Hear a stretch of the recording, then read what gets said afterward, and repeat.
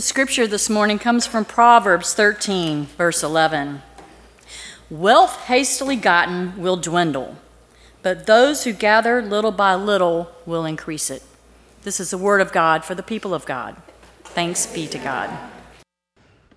So we're in week 2 of our series, Earn, Save, Give All You Can. And what we are doing is taking a look in this series at how we can better approach wealth, money, and generosity. And we're using John Wesley's advice from his sermon, The Use of Money, as our guide. Wesley tells us there in that sermon that when it comes to money, we ought to earn all we can, save all we can, and give all that we can. Earn all we can, save all we can, and give all we can. No matter how much or how little you may have, the message remains the same. Earn all you can, save all you can, give all you can. A few years back, and I do mean a few years back because the place where I went to see the concert no longer exists. I went to the Georgia Dome. Do you remember the Georgia Dome?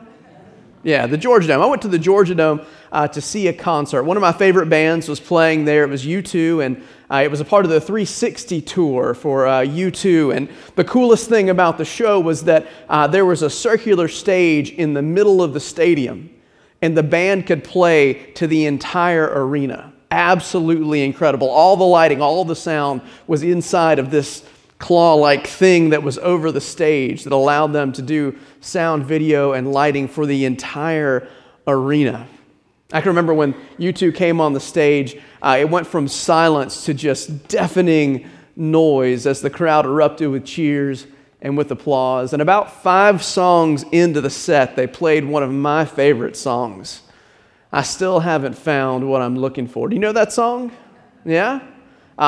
Some of those of you who are younger might remember it from the movie Sing 2. I was told today that Sing 2 is where that song comes from. But it's actually from the Joshua Tree album by U2. And if you haven't heard Joshua Tree, you deserve to give it a listen. It's an experience. But the words there in the first verse that Bono sings go like this. I've climbed the highest mountains. I've run through the fields. I have run, I've crawled, I've scaled city walls, but I still haven't found what I'm looking for. I still haven't found what I'm looking for. Have you ever felt that way? Like no matter where you look, you can't seem to get a hold of whatever it is that you're looking for, that you're searching for. You can't seem to get whatever it is that you think will satisfy you, whatever it is that you think that you may want. If we're really honest with ourselves, we've all been in that place, right? Where just having what you have isn't enough. You want more. We all have felt like we still haven't found what we're looking for. Now, I want you to hear these words from 1 Timothy 6:6-10. Paul writes these words to a young pastor, Timothy, who's just getting started. He's grown up in a family that's sort of split when it comes to matters of faith, but his mother and his grandmother have poured into his life to the point where he said yes to a relationship with Jesus, and he said yes to answering the call to be in ministry. And so Paul writes these words to him in 1 Timothy 6:6-10. He says, of course, there is great gain in godliness combined with contentment. For we brought nothing into the world, so we can take nothing out of it. But if we have food and clothing, we will be content with these. But those who want to be rich, and I don't know if you have a highlighter out or you're sitting there looking at your Bible as we're reading through these words, but underline those words. But those who want to be rich fall into temptation and are trapped by many senseless and harmful desires that plunge people into ruin and destruction. Paul goes on to say, for the love of money is the root of all kinds of evil. And in their eagerness to be rich, some have wandered away from the faith and pierced themselves with many pains. That's a sobering word, isn't it? Paul says that great gain comes in godliness combined with contentment, that there's great gain to be had when we combine our pursuit of Christ likeness with finding satisfaction. That's really what the meaning of contentment is. It's being content. It's finding satisfaction, not wanting or needing or striving. Being content is being satisfied. But what is it that we gain when you combine godliness with contentment? I think it's a perspective on life and on faith that allows you to be exactly who God called you and created you to be. Because you're giving yourself wholly to Christ. You're giving yourself wholly to God. And at the same time, you're finding peace with what you have and who you are in God. Henry Nouwen says one of the greatest lessons that we could learn is that we don't have to do anything more, but that we simply must understand that we are the beloved of God. The beloved of God.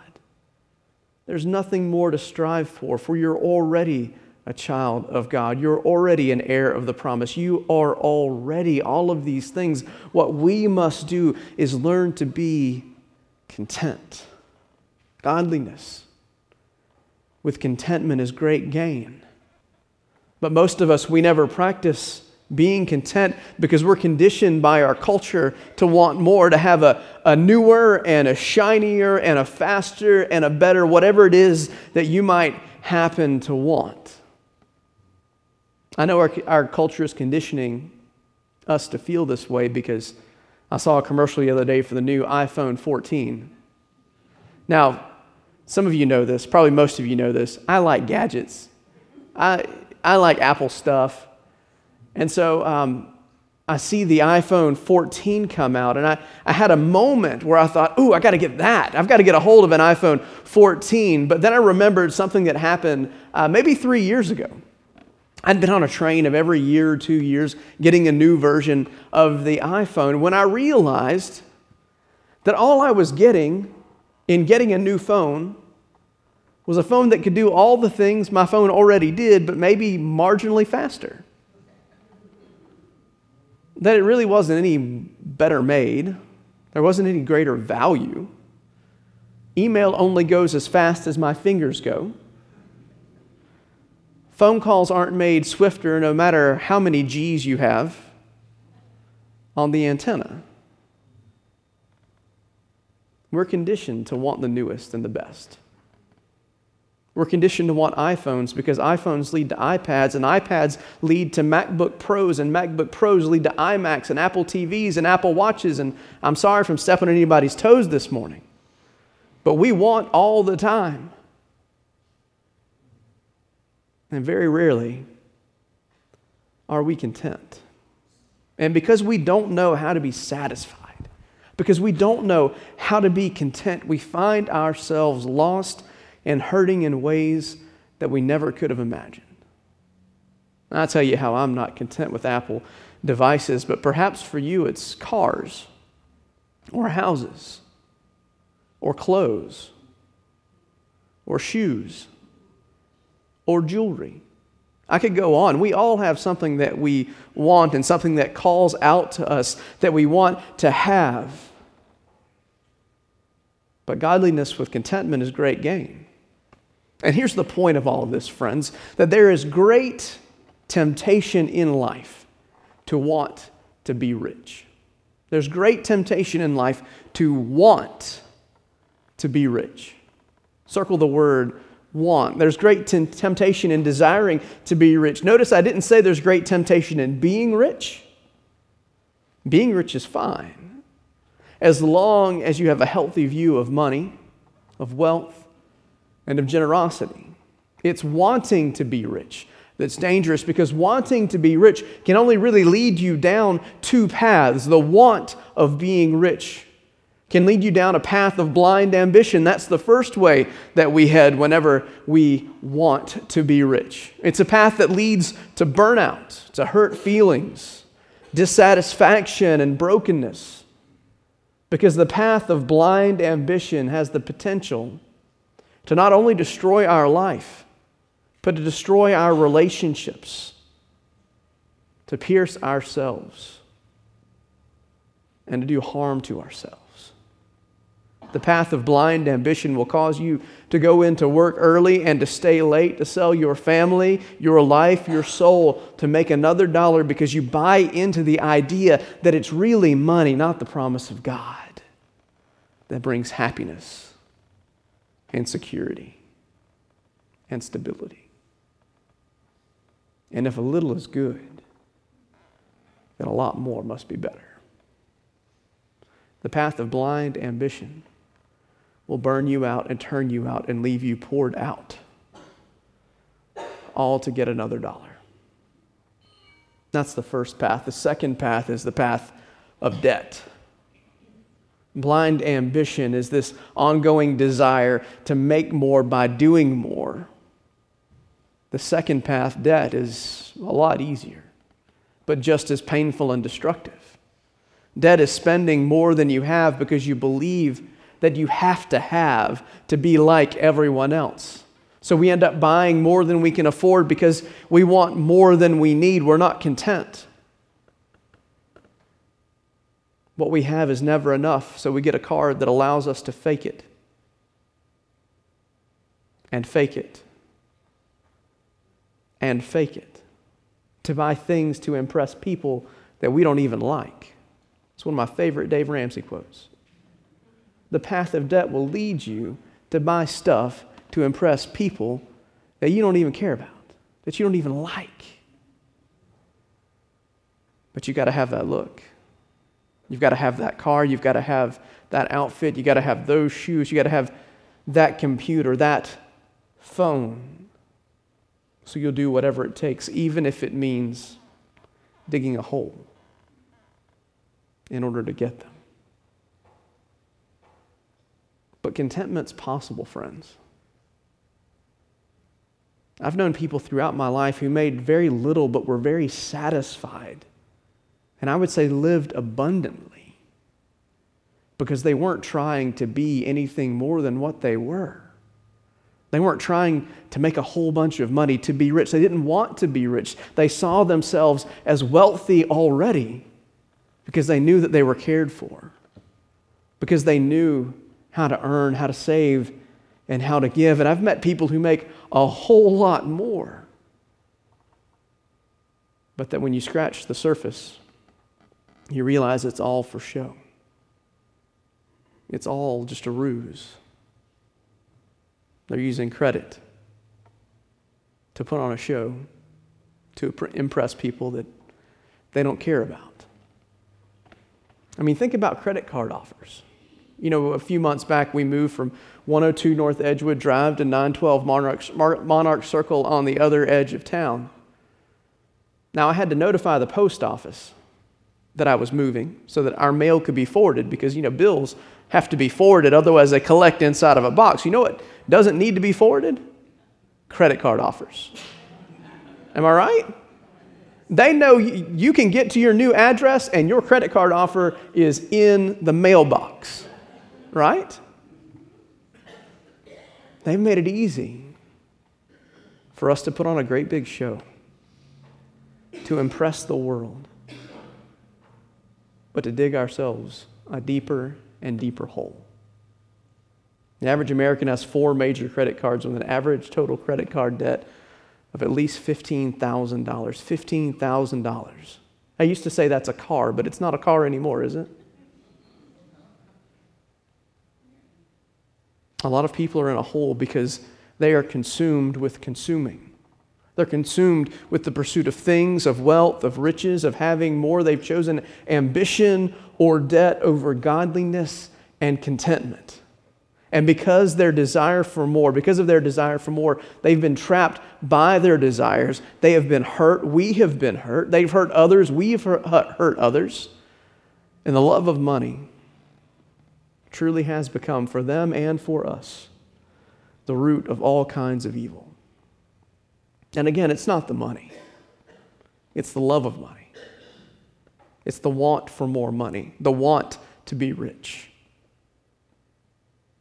It's the love of money. It's the love of its power, of its perceived security, of its perceived prestige that brings you, that gets me, that gets us into trouble. Yet when we learn to not only earn all we can by employing all of our gifts and graces, but to save all that we can by gaining some measure of contentment in our lives, we find ourselves in a position to experience something truly remarkable. When we pursue godliness and contentment, what we find is freedom. Because not only are we living with purpose and with passion, but we're free from feeling like we've got to get our hands on the next greatest thing that's out there. We're free to simply enjoy the blessings of God that have been poured out on our lives and to share those blessings with others. The key to learning how to save all you can begins with discovering contentment in your life. It begins with being satisfied with who you are and where you are. Now let me be clear, that doesn't mean there's not room for improvement in your life. We could all be better. But it means at the very core of who we are satisfied with who God has created us to be and is shaping us to be. Contentment helps us to find margin in our lives so that we have the opportunity to do more than just earn and spend. Contentment, it helps us to save. It helps us to put aside part of what we've earned so that when hard times come, and hard times are coming, friends, we have the resources to not only live on, but to continue to bless others so that we can have some measure of security. Now, hear me when I say this. Saving is not the same thing as hoarding. Some of us believe we're really good at saving when what we're really good at is hoarding. We're really good at holding on to everything that's ever been given to us, everything that's ever been everything that's ever blessed us. We're good at building a pile of cash that only gets bigger and bigger and bigger. But none of us can carry our great piles of cash with us into eternity. And I don't believe that God blesses us just so that we can have a bigger stack. God blesses us that we might be a blessing to the world. So earn all you can because you are gifted and talented, and God desires for you to be a productive part of our world. But save all you can, because hard times are coming and you want to be able to continue to bless others. But remember that you're blessed not just so that you can accumulate, but so that you too can be a blessing. Saving allows us to bless others and to care for ourselves in hard times. Again, the goal of saving is not to have a huge pile of cash. The goal of saving is to provide margin or insulation between your income and your life. Saving is a part of being responsible with all that God has blessed you with. So earn all you can, save all you can, and give all you can. There's no percentage attached to that. There's no certain value or certain number. Just earn all you can and save all you can. Avoid blind ambition and debt so that you can find satisfaction and wholeness in God. Pursue something greater than just being rich. Paul, after warning Timothy about the desire for being rich, he goes on to share these words with Timothy in 1 Timothy 6, 11 and 12. He says, "But as for you, man of God, young Timothy, shun all of this. Pursue righteousness, pursue godliness, pursue faith, love, endurance, gentleness. Fight the good fight of faith. Take hold of eternal life to which you were called and for which you were made, and for which you made the good confession in the presence of many witnesses." Paul says, listen, Timothy, the way you avoid the desire to be rich is by setting your heart, your mind, your life on pursuing righteousness, godliness, faith, love, endurance, gentleness, all of these gifts that come from a relationship with God through Jesus Christ. You see, that's the power of the gospel. That's the power of Jesus Christ. It doesn't just discipline our hearts into obedience. It disciplines our relationship with Jesus, disciplines every area of our life. That the whole of who we are might be offered at the feet of Jesus. That the whole of who we are might take hold of eternal life, the life to which we were called, the life which we confessed when we were baptized or when we joined the church, the life that you and I were created for. Church, my hope is that as you earn, save, and give, that your eyes would be set on pursuing something higher and better than just riches. My hope is that you would be set on attaining salvation through Jesus Christ. Followers of Jesus, shun the temptation to be rich. Followers of Jesus, pursue righteousness, pursue godliness, faith, love, endurance, gentleness. Fight the good fight of faith, church, and take hold of eternal life, the life which you and I were called to and have confessed. Would you pray with me this morning? Almighty God, you have made us for so much more than just earning.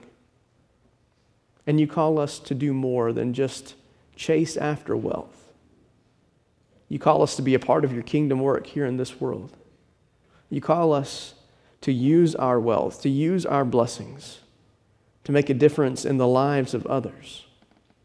Lord, help us to find what we're looking for in you. Let our hearts find their rest in your peace and in your presence and in your power, Lord. Help us to stop our striving and to be satisfied with all that you have given us, with all that you have poured out for us. Remind us of the riches of your mercy and grace, and empower us to live as those whose hearts, minds, and lives are set on you instead of the vain things that this world offers us. Jesus, meet us here this morning as we continue to pray and praise you for all that you have done for us, for all that you are doing for us, and for all that you will do through us. It's in Jesus' name we pray. Amen.